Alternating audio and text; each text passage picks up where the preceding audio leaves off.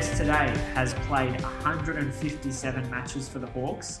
He's scored 2,189 runs, and he's also taken over 200 wickets, 202, at an average of 13.99. Many believe he's the greatest of all time to play for the Hawks. Welcome, Simon Vander Kruik. Well, okay, thank you. That was the greatest of all-time Hawks. I'm not sure about that. That's a bit embarrassing. Well, yeah, Ben Daly, inaugural podcast guest, he said you're the best players played with. That doesn't mean the best Hawk. You are in that rare club, the 2,000 run, 200 wicket club. We were just saying, I think it's just you and Berkey in that club. You also just recently were named in the team of the decade. I guess thoughts on that? Well, that was, I think if you were to get my opinion, you've put me in there as the all-rounder. I think that's a little bit stats-driven. Looking at that team, I probably would play the first game and then bat at 11 maybe. I probably wouldn't get a real look in at a bowl once the shine went off the ball. That's if I could get an open. But, I'm really privileged to be in that team because... I've put in 10 years in the Hawks. The Hawks have always been great to me, and it's been an absolute fantastic club to play for. And I love the fact that I've been nominated for that, and it is a real privilege to be a Hawk. It's been a good period of recognition, I guess, because you also were getting famous in the Bulletin the other day, a newspaper article on. I think it was your 9 for 8 game. Yeah. How did that come about? Did they get in touch with you, or what? Well, I think with COVID coming on, that all the total news in the whole world had diminished to such a point that the Bulletin must have got to the point where they had no filler whatsoever. So they've decided to just give me a call, and my brand over COVID has increased like something. My brand has gone through the roof. Like I get a call from a Bulletin. I get a full page spread. I get in the team of the decade. I don't think it's all down from here. Podcast. Yeah, and I'm not even playing. And it's all the way down from here. Amazing. And it wasn't even the best figures for the Hawks because there's someone had a 10 for before stats. So I think the article probably was a bit lucky. How have you been keeping busy in these last few months with all the COVID stuff?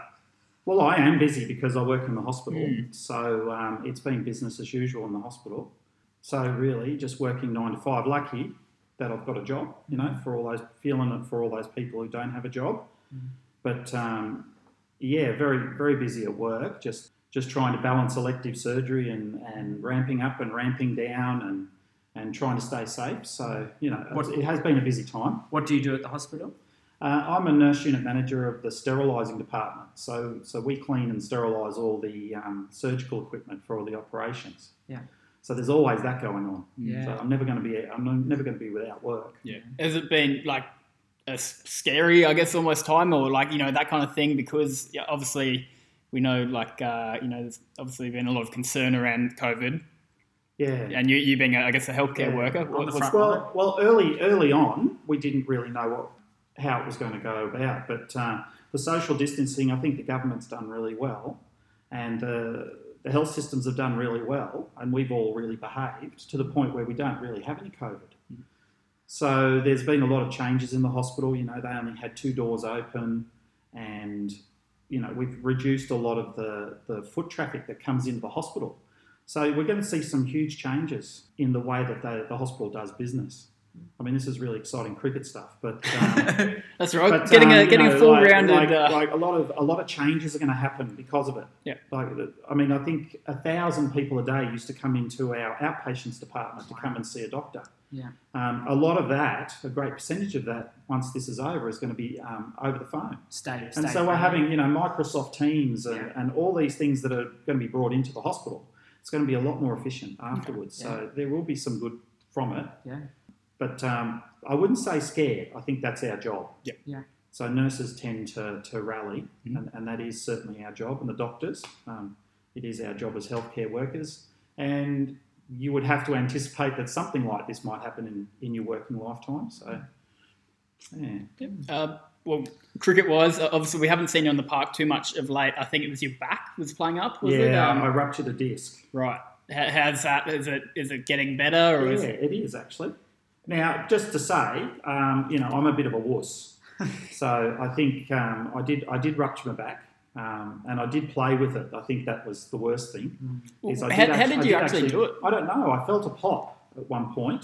During a game, bowling? Or? I think it was during a game, yes. But I definitely felt a pop. And I thought it was just a bit of sciatica that I'd had in my in the back of my leg, from a muscle thing that I had, a tightness in a bit of a ligament. And I'd had that about 12 months before. So when I did it this time, I had the same symptoms, and I thought, oh yeah, that's all right. We'll just cope with that.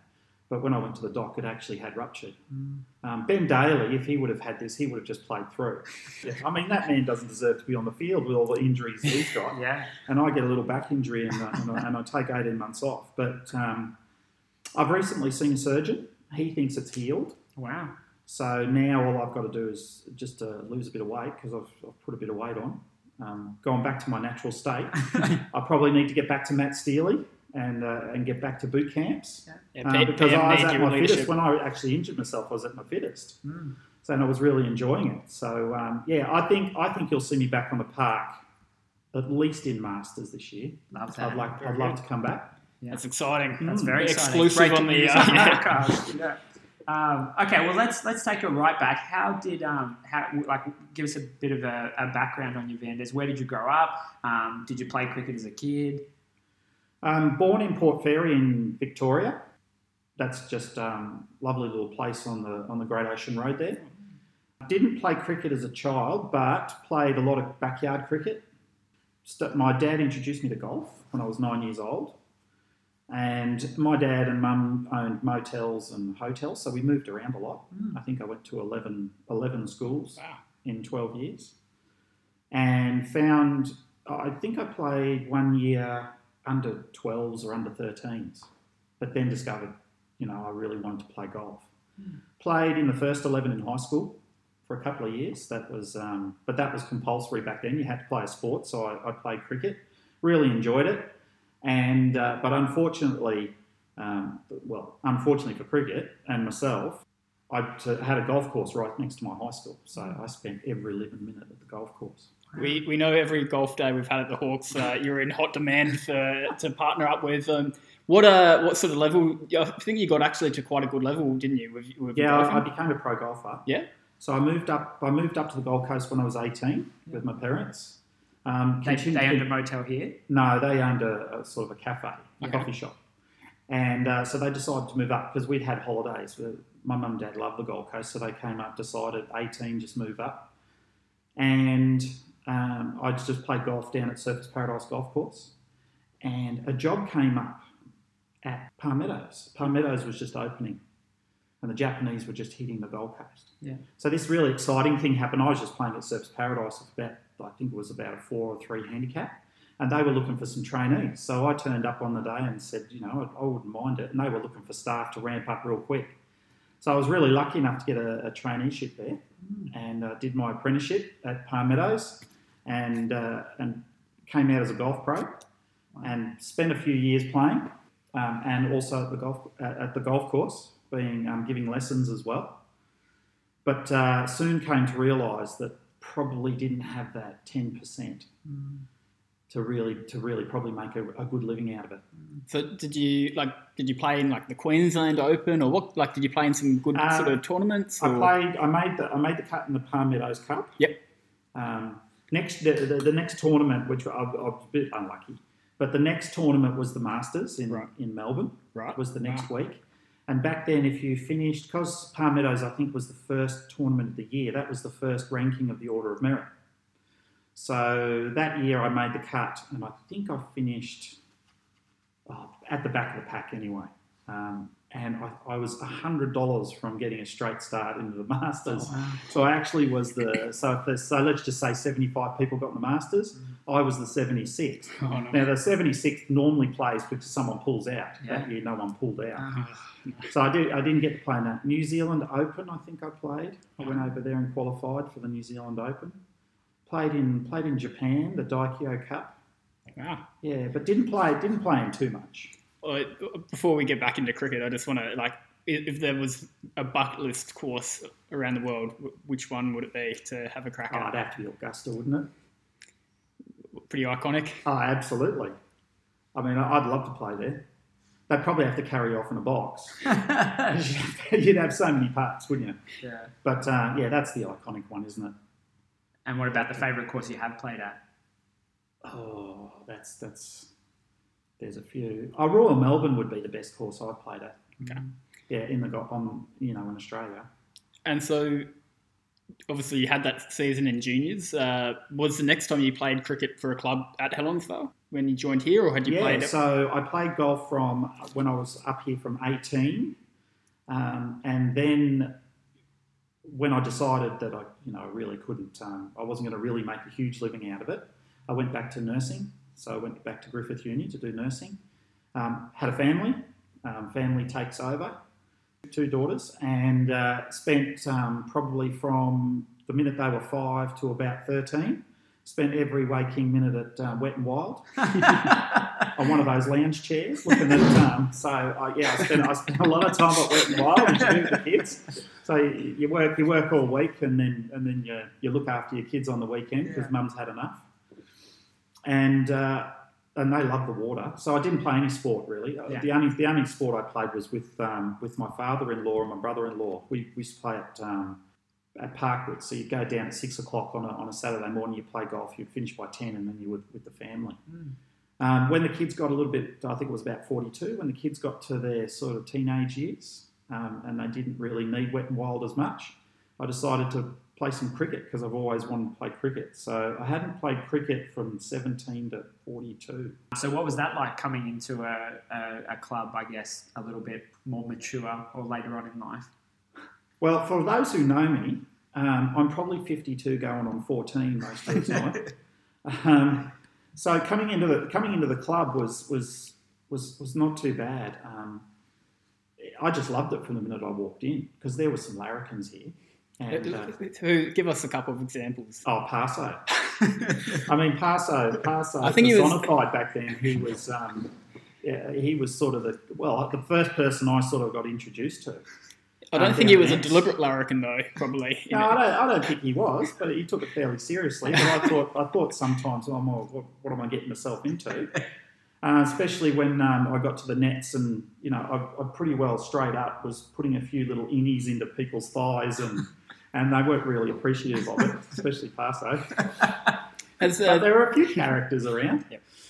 Because you had Josh Mitchell, Dave Fraser. Yeah. There was some, and the minute you walk into the place, there's a great feel about it. I mean, we weren't winning very much back then. I do like to. I know you've told some really good stories about how that evolved over time to when you were playing maybe 3 or 4 years, or how not too long ago compared to when you started. There was a big difference in how you would approach a game. Oh, absolutely. No, we. I don't remember much because I did in the first early days drift between 6s and 5ths. I don't think I was looking back at some of the stats. I'm not even sure. There were some years we didn't have a 4th grade. There were some years we didn't have a 5th grade.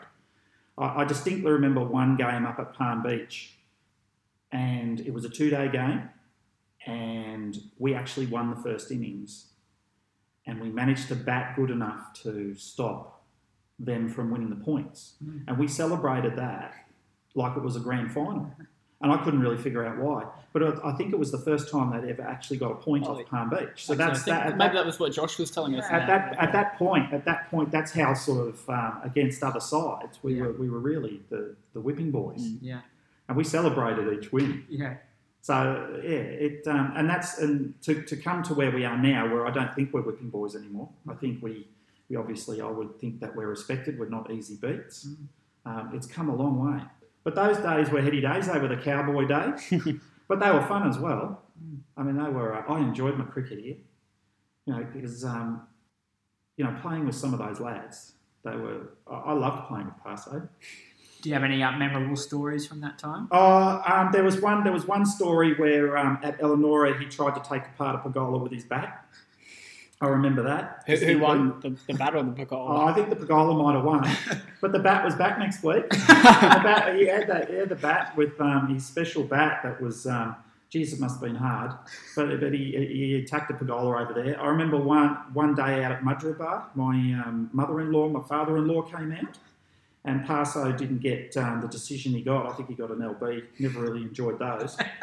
Halfway off the field, the bat came over the boundary line, and my mother-in-law's was heard some words there that I don't think she even knew, which was an absolute tirade. And I said to my mother-in-law, I said, "Oh, look, I'm sorry about that," and she absolutely loved it, apparently. So yeah, that's Parso. I know. You always were a nightmare to face in the nets. You'd get the ball to talk, and I think a lot of guys, including myself, probably found you as hard as even the first grade guys, if not harder. I mean, what from your own point of view, I guess, what was sort of key to what success you have achieved with the ball? I think it comes down to a little bit of my personality. I would consider myself to be quite a fairly boring bowler who is completely without the ability to bowl a slow ball. My philosophy about bowling was always that I hated a run off my bowling. And when I have a look at my bowling stats over my career, I'm more proud of the 3 per over than the 200 wickets because that's the way I'm built. Mm-hmm. And if you go back to my golfing, what I probably didn't possess to be able to go forward in my golf was I'm always always been a bit of a glass half empty person. And I distinctly remember one day I played out at a Century Cove tournament. The 10th out there is tree lined on the left, water on the right. Right? And I stand up on the tee, really nervous.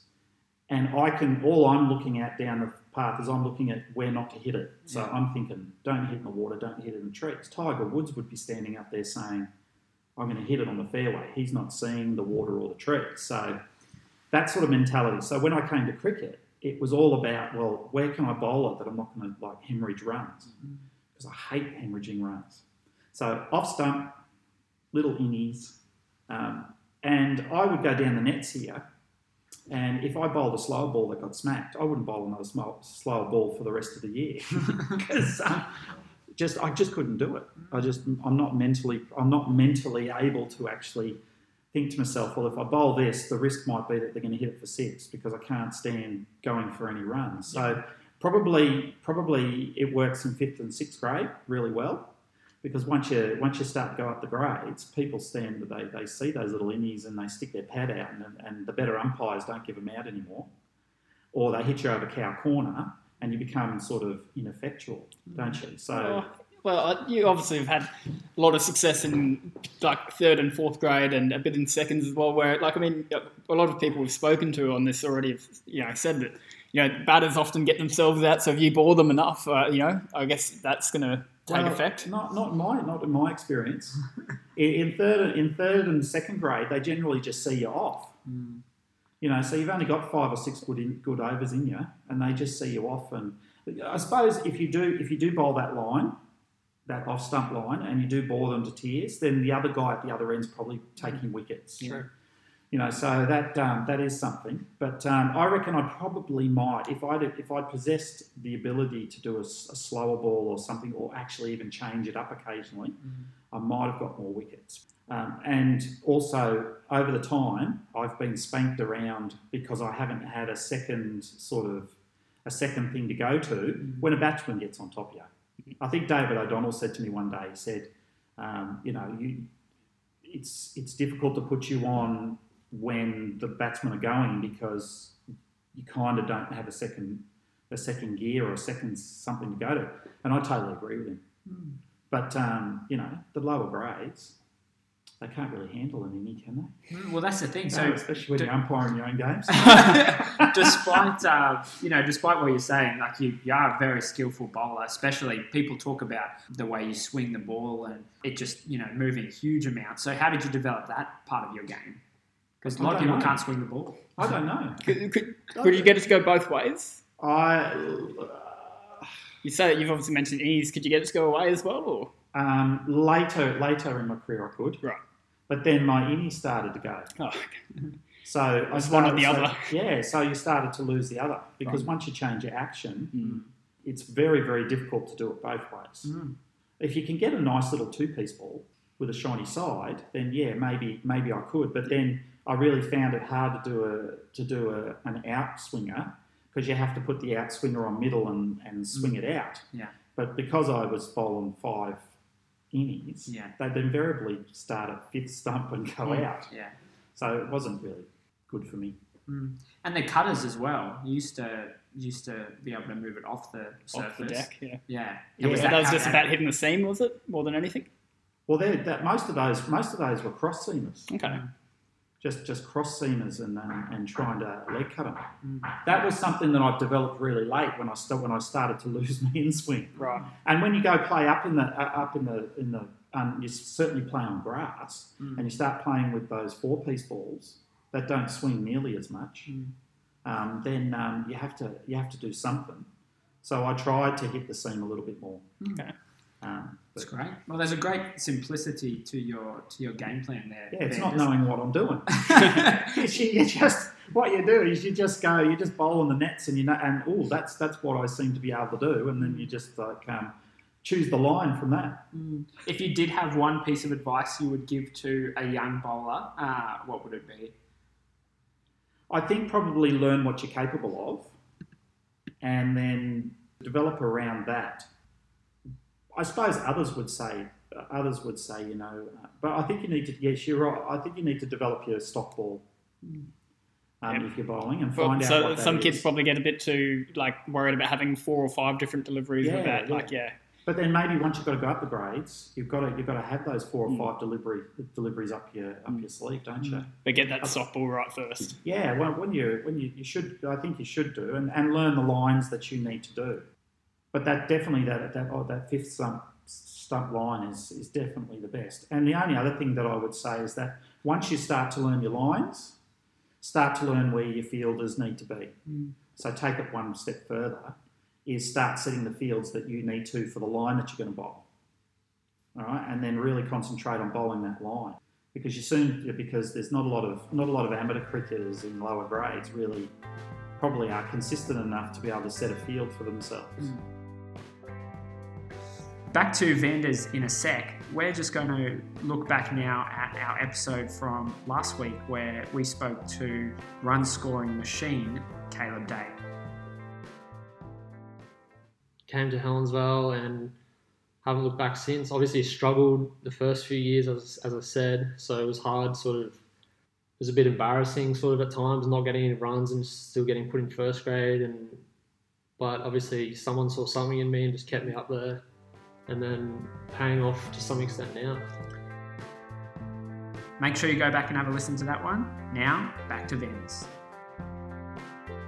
Let's jump into some of those really memorable games, mate. That 9 for 8, take us through it. 9 for 8, right.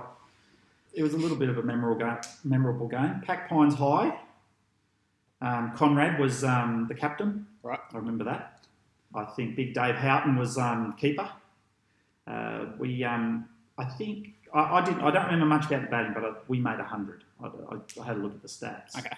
Yeah, so I was coming from the northern end, my preferred end at Pack Pines High. Played a lot of games. I had a really nice ball that day. So what do you consider like? Do you like the ball being like quite dark? I know some like the new ball, or do you like it being brighter red? Or? Well, those two pieces tended to be a little bit inconsistent, right? And you can see that because they're a cheaper ball, right? Well, they were a cheaper ball, but they're only 2 pieces.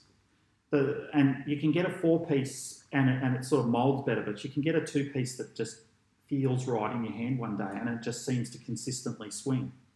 So this one was a very nice ball that day that I got.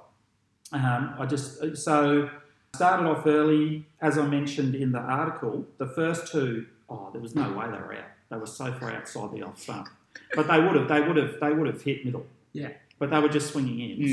So I think the guy that was from the other side, he pegged them both. He got dragged off by the captain. The captain said, "Hey, come on, off." And then I had a couple more bowls. I think I got the captain who was LB, if I remember, and he was like outside the off stump as well. So they're not doing themselves any favours. No, so he's walking off saying, "You don't know the laws. You don't know the laws." So and then in my 6th over, I think I went dot, and then I remember bowling a guy, and then the next 2 guys were told they were walking in, and I heard the other batter going up to him saying, "Just watch out, they're just inning a little." So the next 2 guys shouldered arms and got bowled.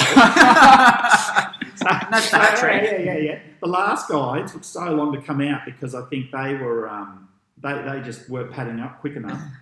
So got the hat trick, then got the next guy out, bowled. Double hat trick. Wow. Yeah. And then that was 6 balls. The umpire got confused, so I got one more ball at it, which was a 7th ball. It was the 7th ball in the over, and it got into his pads, but he kept it out. And so was this the first only hat trick that you've taken? Or Yeah. So you got a double hat trick with a guy shouldering arms, and then so obviously the story that I know is that you never got another crack at the 10th wicket. No, because Conrad took the other guys who weren't all that successful and put Jack Baird on. So Jack Baird puts one on 5th. You know, he could have really. You know, I don't know what he could have done. But, you know, he could have been a bit sensible there. So he bowls this really nice slot ball 5th and just skies it to Vella in the covers. Surely they dropped the catch. No, he couldn't have dropped it if he tried. So that was it. No. The irony of it is, well, not the irony, but a good story from that is because I think the Bairds might have even had a bit of a conspiracy going on me at that point.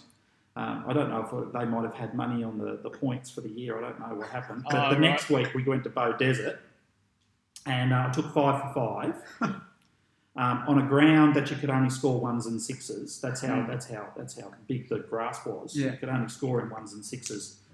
And I was then hailed as, the next best thing, 14 for 13 or something. Got promoted to 4th grade from 6th grade. And I remember out at St. Stephen's, I've never played there before, the pitch is as wide as 3 stumps.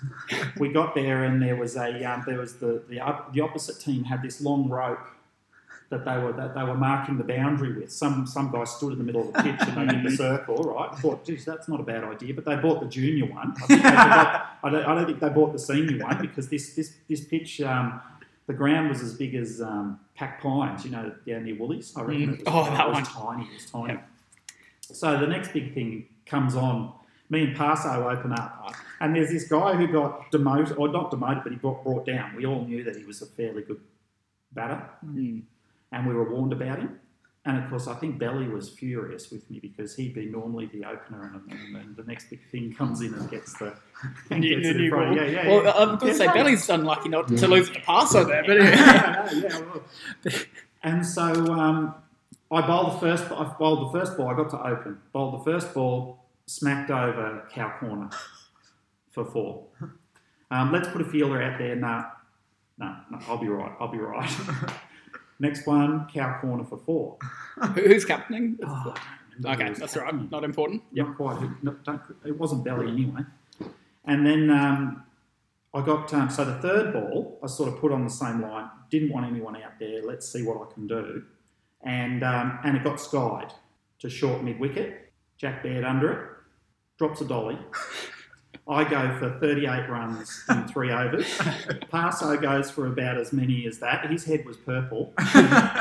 Belly's head was purple because he thought, by rights, I should have been the one that was on. And that was the end of the career, really. That was the end of the next best thing.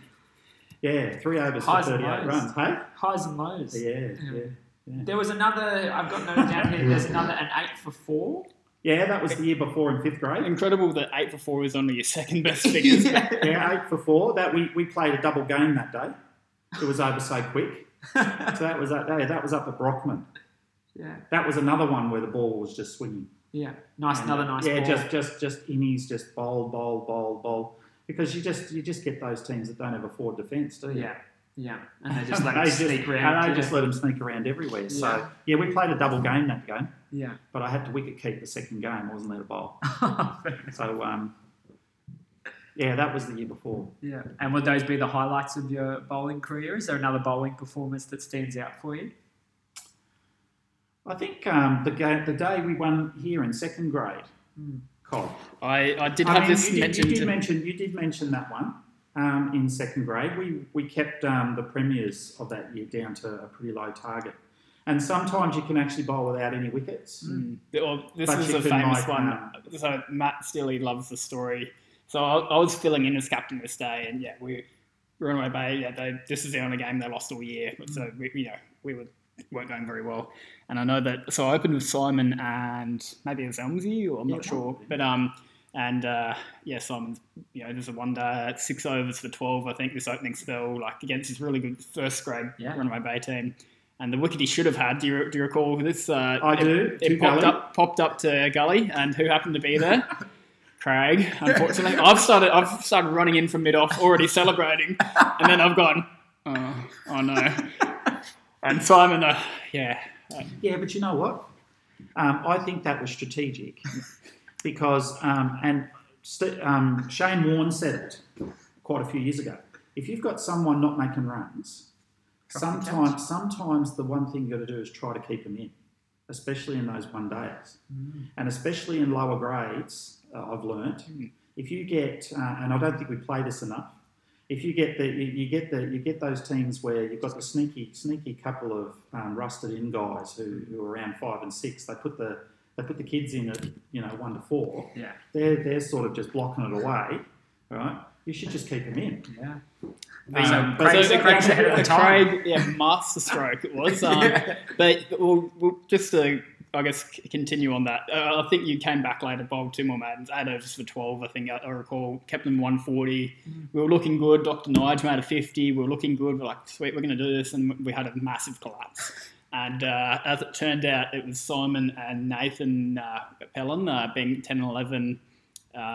We needed 20 to win. Like, I'd given up. I was shattered. I thought the win of my life was gone. Gone through your hands. Simon and Nathan, it might have been more than, might have been 30 needed. But anyway, they chipped away at it. We needed about 11 off the last over. Yeah, 11 off the last. Before they got there, they'd also run a 4. Like, Nathan's not overly quick, and I didn't expect Simon to be running a 4, so that was enjoyable to see. And then take us through that last over from what you remember.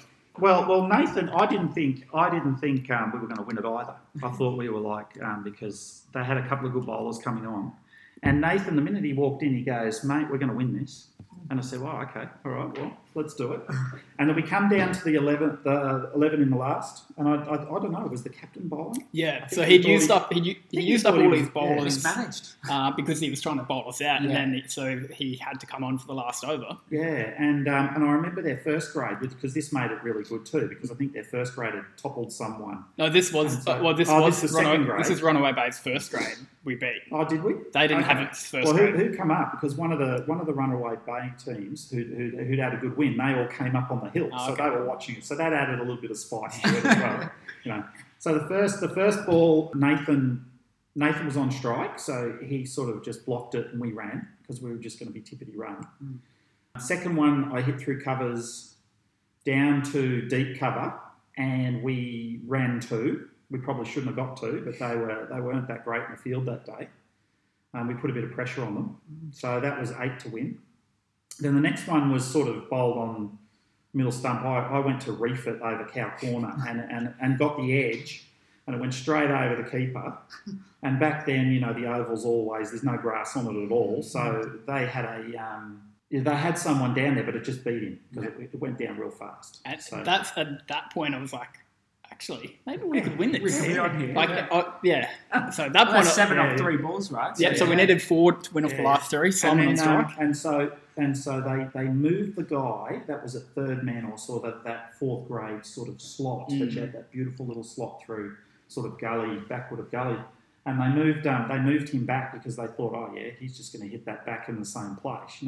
The ultimate change the field when the horses bolted. Yeah. And then the next one went straight through there. Yeah. And that was great. The guy ran around and he dived and didn't get it. And we all ran out in the field. We celebrated that. That's special. We broke Betty's rule of not singing in the clubhouse that day. We were banging on walls. And that was a great one. But I guess that that last shot you did, the first one you edged before, but the second one you did get proper, and that was sort of a signature shot for you over the years. Oh yeah. When you can't hit it forward of square, right? You got to use those back, don't you? Use the pace. You got to use the pace just to angle. And so, you got more than 2,000 runs at a decent average, and I know you made, I think, 100 in fourth grade, and so you actually, I mean, you probably declined in the later years. I think maybe eyesight or something, but you were struggling towards the end of your career batting wise. But I mean, you obviously in the early years made a lot of runs. Didn't make a lot of runs early because I didn't really bat. Middle then maybe. Middle I did, and then towards the end of the career, well not career, but the end of my time, like sort of the back end of my time, I didn't want to bat up and bowl. So if I got a bowl, I was more than happy just to, and I don't know, that's just a thing. I just prefer everyone to get a go. Yeah. So, and also, as you said, when I was 48 or something, or 49, I woke up one day and the world was blurry. You go to pot overnight, so it's amazing. And I couldn't see as well. I had to play in contacts, which get really, I didn't really enjoy contacts. Couldn't play in glasses, so it started to get a little bit hairy there for a little while. And I was playing in thirds and a bit of twos. I know you were helping us out. So they were sharp. They were sharpish. So. You do decline a little. Do you hope to be kind of back up maybe in the middle order playing Masters? No, I reckon if I don't bowl, if I come back and I'm not bowling, that I'd be happy to come up and try and make a few more runs. Do you have a memorable innings with the bat? The 100 was good in fourth grade. I enjoyed that 100. It was somewhat. It wasn't as special as probably other people's hundreds because. They were bowling off stump all day and refused to put a deep point in. And I think my wagon wheel only had one spoke. It had one spoke, a thick line straight through point. Yeah. And they were just bowling there. And the captain just refused to put someone out there. I don't know what he was doing. So it was just like straight through there, straight through there, straight through there, straight through point. So you take it. You don't have to draw a picture, do you? When it's in the when it's in the record books, you don't have to draw a picture. Yeah, exactly. It says 100. It doesn't say that, boy, the captain dropped the ball that day. More recently, I guess you had the chance to represent Queensland over 50 level. Tell us about that. I'm sure that's a proud sort of thing to do. Yeah, that was a bit of fun. So that was a lot of fun. So I didn't really know about over 50s cricket. So I got invited. You can play just the round robins because there's a few over 50s teams. And they started, I think the association or got together and started a few divisions. So the Gold Coast put in 2 teams.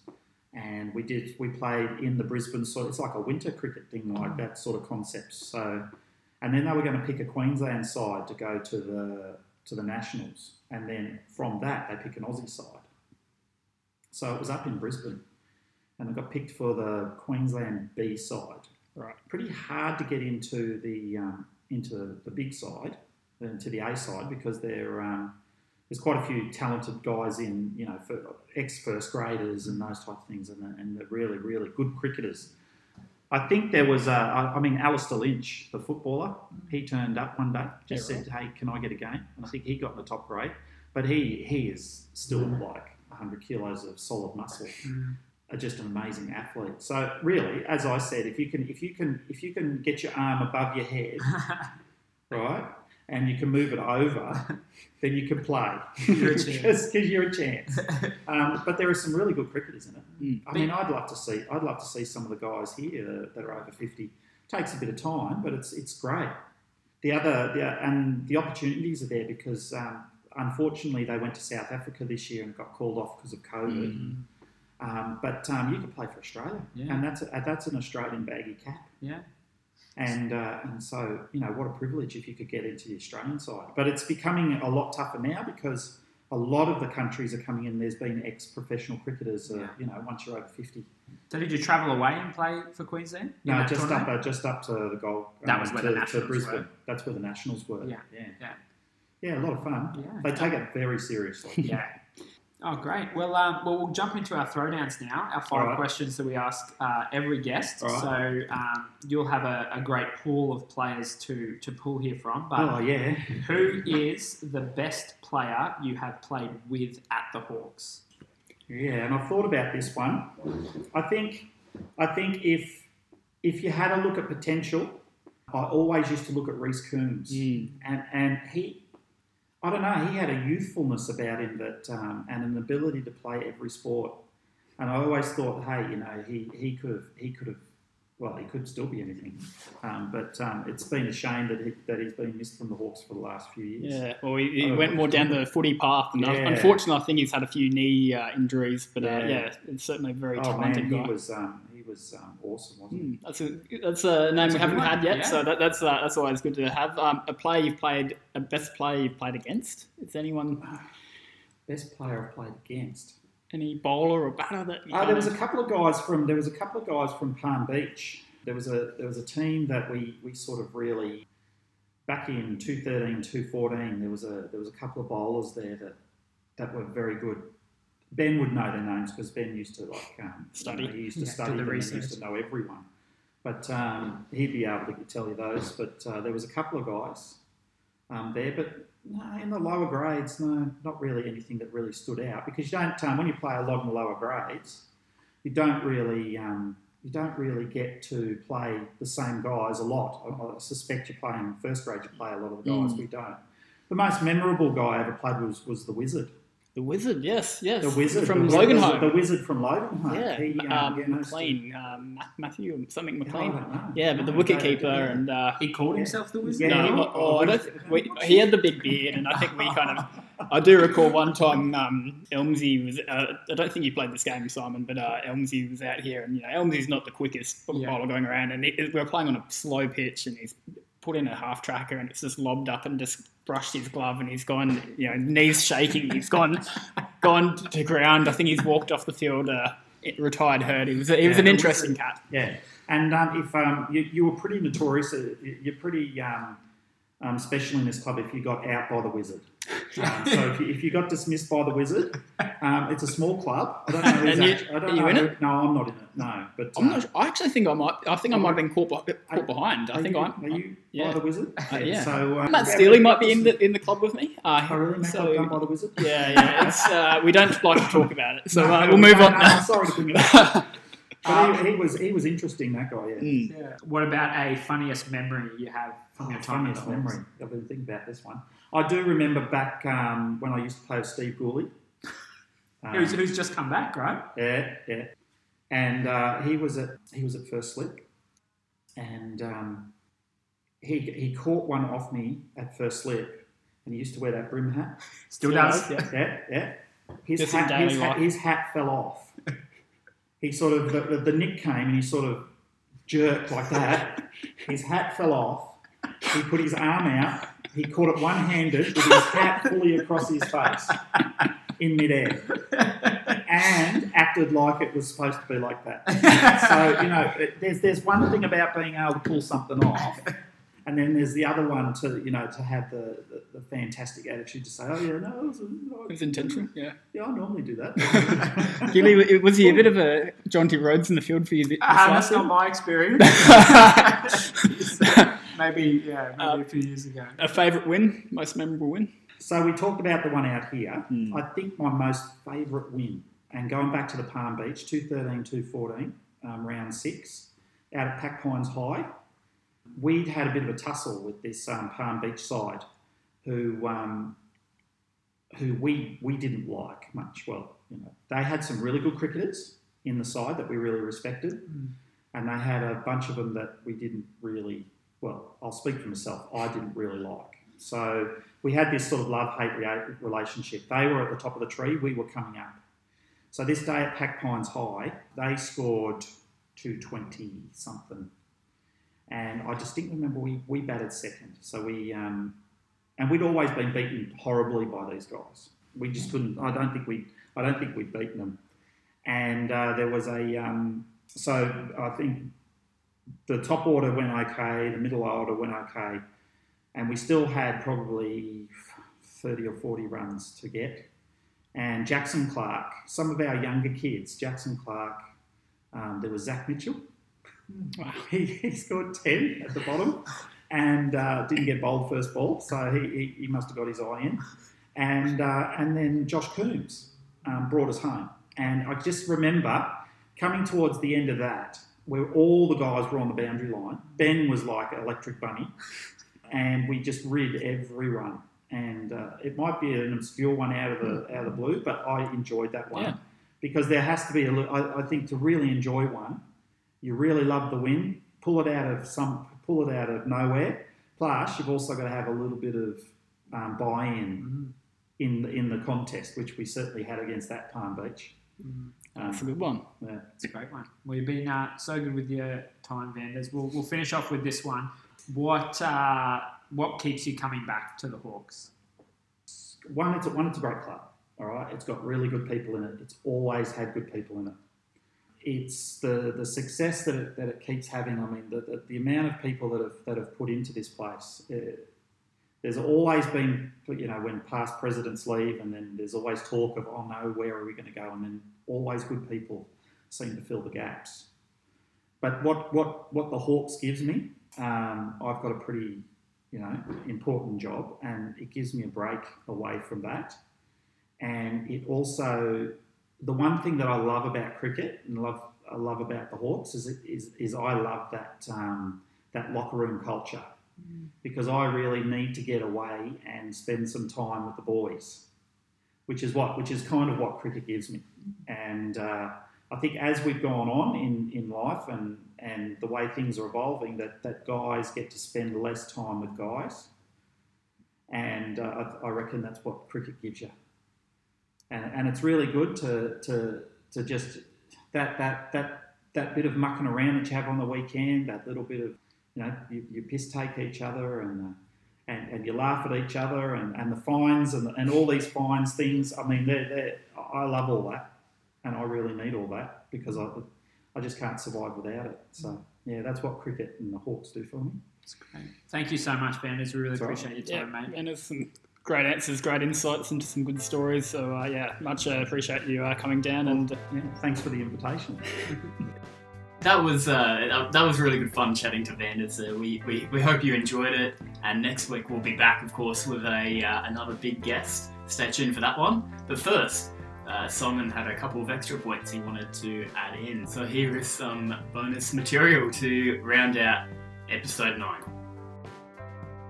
All right, thanks, Cobb, for letting me come back for the first podcast. I mean, it goes so quick. That I had done all this little bit of research about who my best players were going to be, and I really did forget to mention a few people who've been quite special in the last 10 years. So if the listeners can indulge me, so I'm gonna the best bowlers first up that I've ever played with, and I'll go with spinners first. You yourself, oh no, mate, Cobb. No, you. I've played with you. I've played with you a couple of times. Underbowled, especially as a captain. Coming on sort of in the middle, holding them down. You need to bowl a little bit more. That's very generous. A great off spinner. But I'm hoping that you've got better spinners yet to come. About 10 years ago, a guy called Tony Luxford. Not sure if anyone knew him. Leggy? I remember him. Yeah. Old fella used to take lots of wickets. He got punished a lot. Punished severely. But he took lots of wickets back then. I think one year, you could probably go back, he probably took 25 to 30, bowling these little chucky down loopy ones and caught at cow corner. But, he was quite good. Obviously, it'd be, you have to mention the GOAT, Randall King, over 40s GOAT. Beautiful spinner. He's been now, for a lot of years, he was our chief wicket taker in over 40s. Bowl that beautiful sort of uncertainty in the zone of uncertainty for the batter. Unfortunately, he ploughed his trade in the over 40s because I reckon if he had a few better fielders, he might have doubled his wicket rate. We weren't that good in the outfield. But the best spinner I've ever played with would have to be Swag, Moist if you want to call him Moist. If you're talking about the hardest thing in cricket, it's an off spinner on concrete with a 4-piece ball. But the amount of wickets that Swag would take, we'd be toiling. The two medium pacers would toil, and then Swag would come on and take a bucket. He's exceptional. So he's the best spinner I've ever played with. Yep. Oh, year after year. Now pace, got plenty of people that I've played with pace. Warhammer, absolute genuine bouncer, and probably the only person I've ever met in fourth grade who could bowl 2 or 3 bouncers in a spell, because most of us would bowl one bouncer and we'd be out. Well, he'd go back and have a bite of Big Mac though, and then be ready to go again. Yeah, Big Mac. That's right. He'd be fired up with a bit of pickle. But the funniest thing in the first 3 overs with Warhammer would be he'd look at the captain and he'd set his field. So he'd have 3 slips, a gully, a point, a cover, an extra cover, a mid-off and a mid-on. So he'd have an 8-1 field and then bowl the first one down leg side. And then he'd turn to the captain and he'd say, can you stick the mid-on over as an extra cover? So we'd have a 9-0 field. That was Warhammer. He was definitely special, Warhammer. Great bowler though. Nathan Pellin, probably the best seam position I've ever seen. He could. There's not a lot of pace there, but a lot of skill. Not a lot of pace, but always off stump. Could get it in and out, and so he could do it. Elmsey, just a metronome. I didn't play a lot with Elmsey, but quite fast. If you weren't Herschel Gibbs in the field, you did cop a little bit of abuse though, and so you had to be careful. You didn't want to bobble one, and you didn't want to drop a catch. No. But Elmsey could do over. There were some scary days there when we had Elmsey and Berkey in the same team. Right, okay. What was it? I only really copped Elmsey. Only on occasion. Cliffy was a dead set wicket taker. He off stump, but really good lower grade bowler, exceptional. Berkey used to scare me in the nets, or still does when I come back. He'll scare me in the nets. He gets that zinger across your face, and then he bowls all those different types of leggies, and I'm sure he loves scaring people in the net. Sexpo, 15 ball overs, 3 for 20. He'd bowl them everywhere, and then all of a sudden he'd come out and take 3 wickets. He was quite exceptional. Rohan, I loved bowling with Rohan. Bowled a lot opposite to Rohan. Unfortunately for me, I think Rohan took all my wickets. I held them down, and then he took all the poles. Yep. But the winner's got to be Turtle. Yep. For playing a lot of years with Turtle, long spells, that sort of fluid, that motion. He could bowl. He could just bowl all day, and often did. But he could bowl all day. But the joys of being captain. Yeah.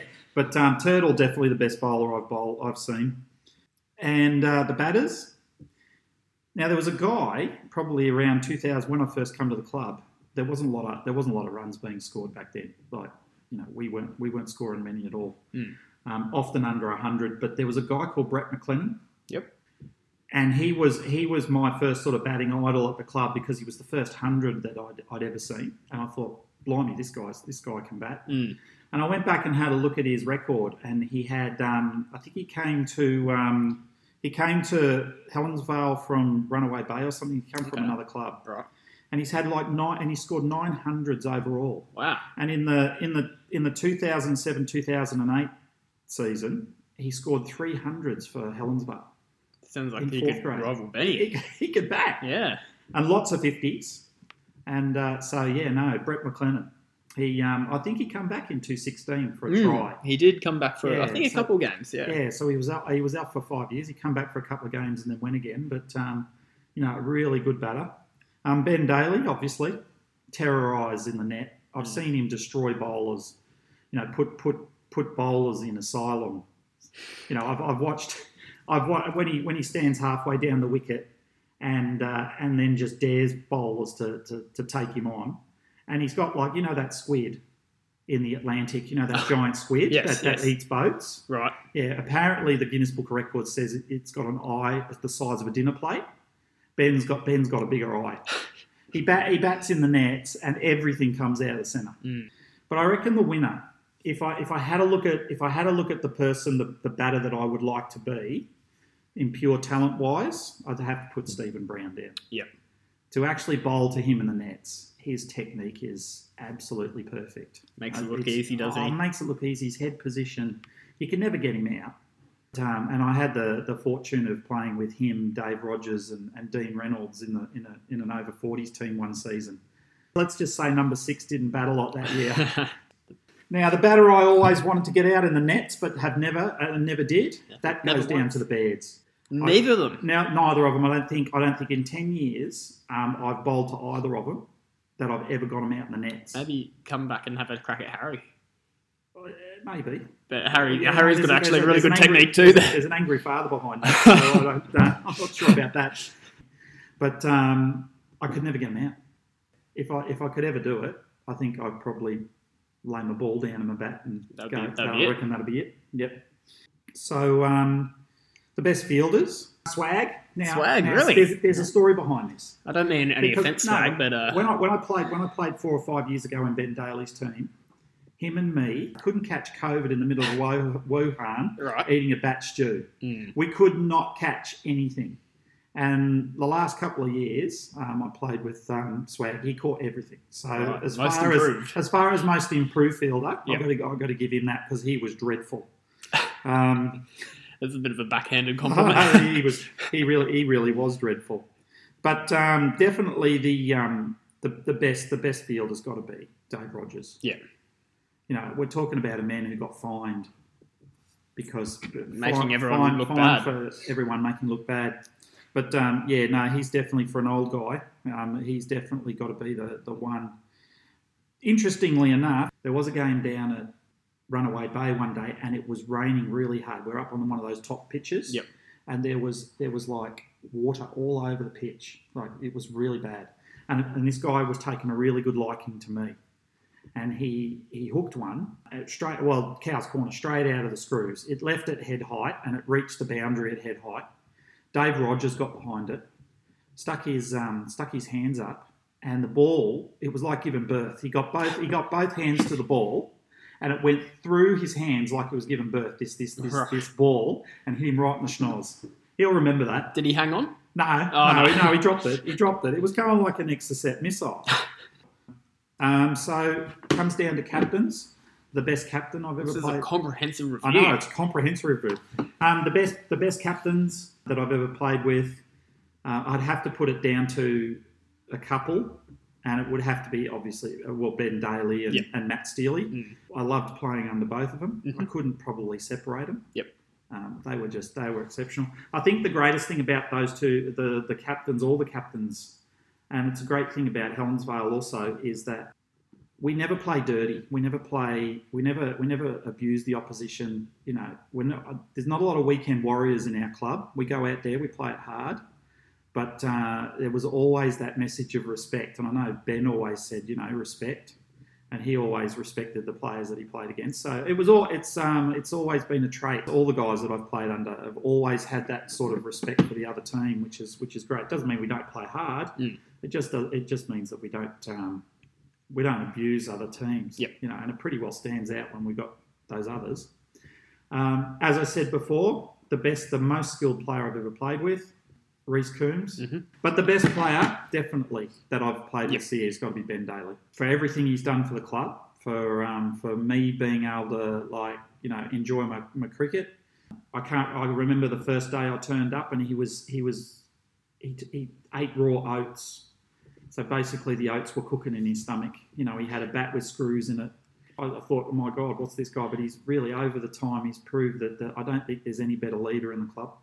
I loved it when he played the one day, or was it the 2020 here, against the first grade where he wore his peak cap under his helmet in a sort of a stuff you attitude. I love that attitude. He just looks bowlers in the face. He's got no fear, and he just leads. So, Simon, thank you for coming back, and that was again very entertaining. All right, thank you.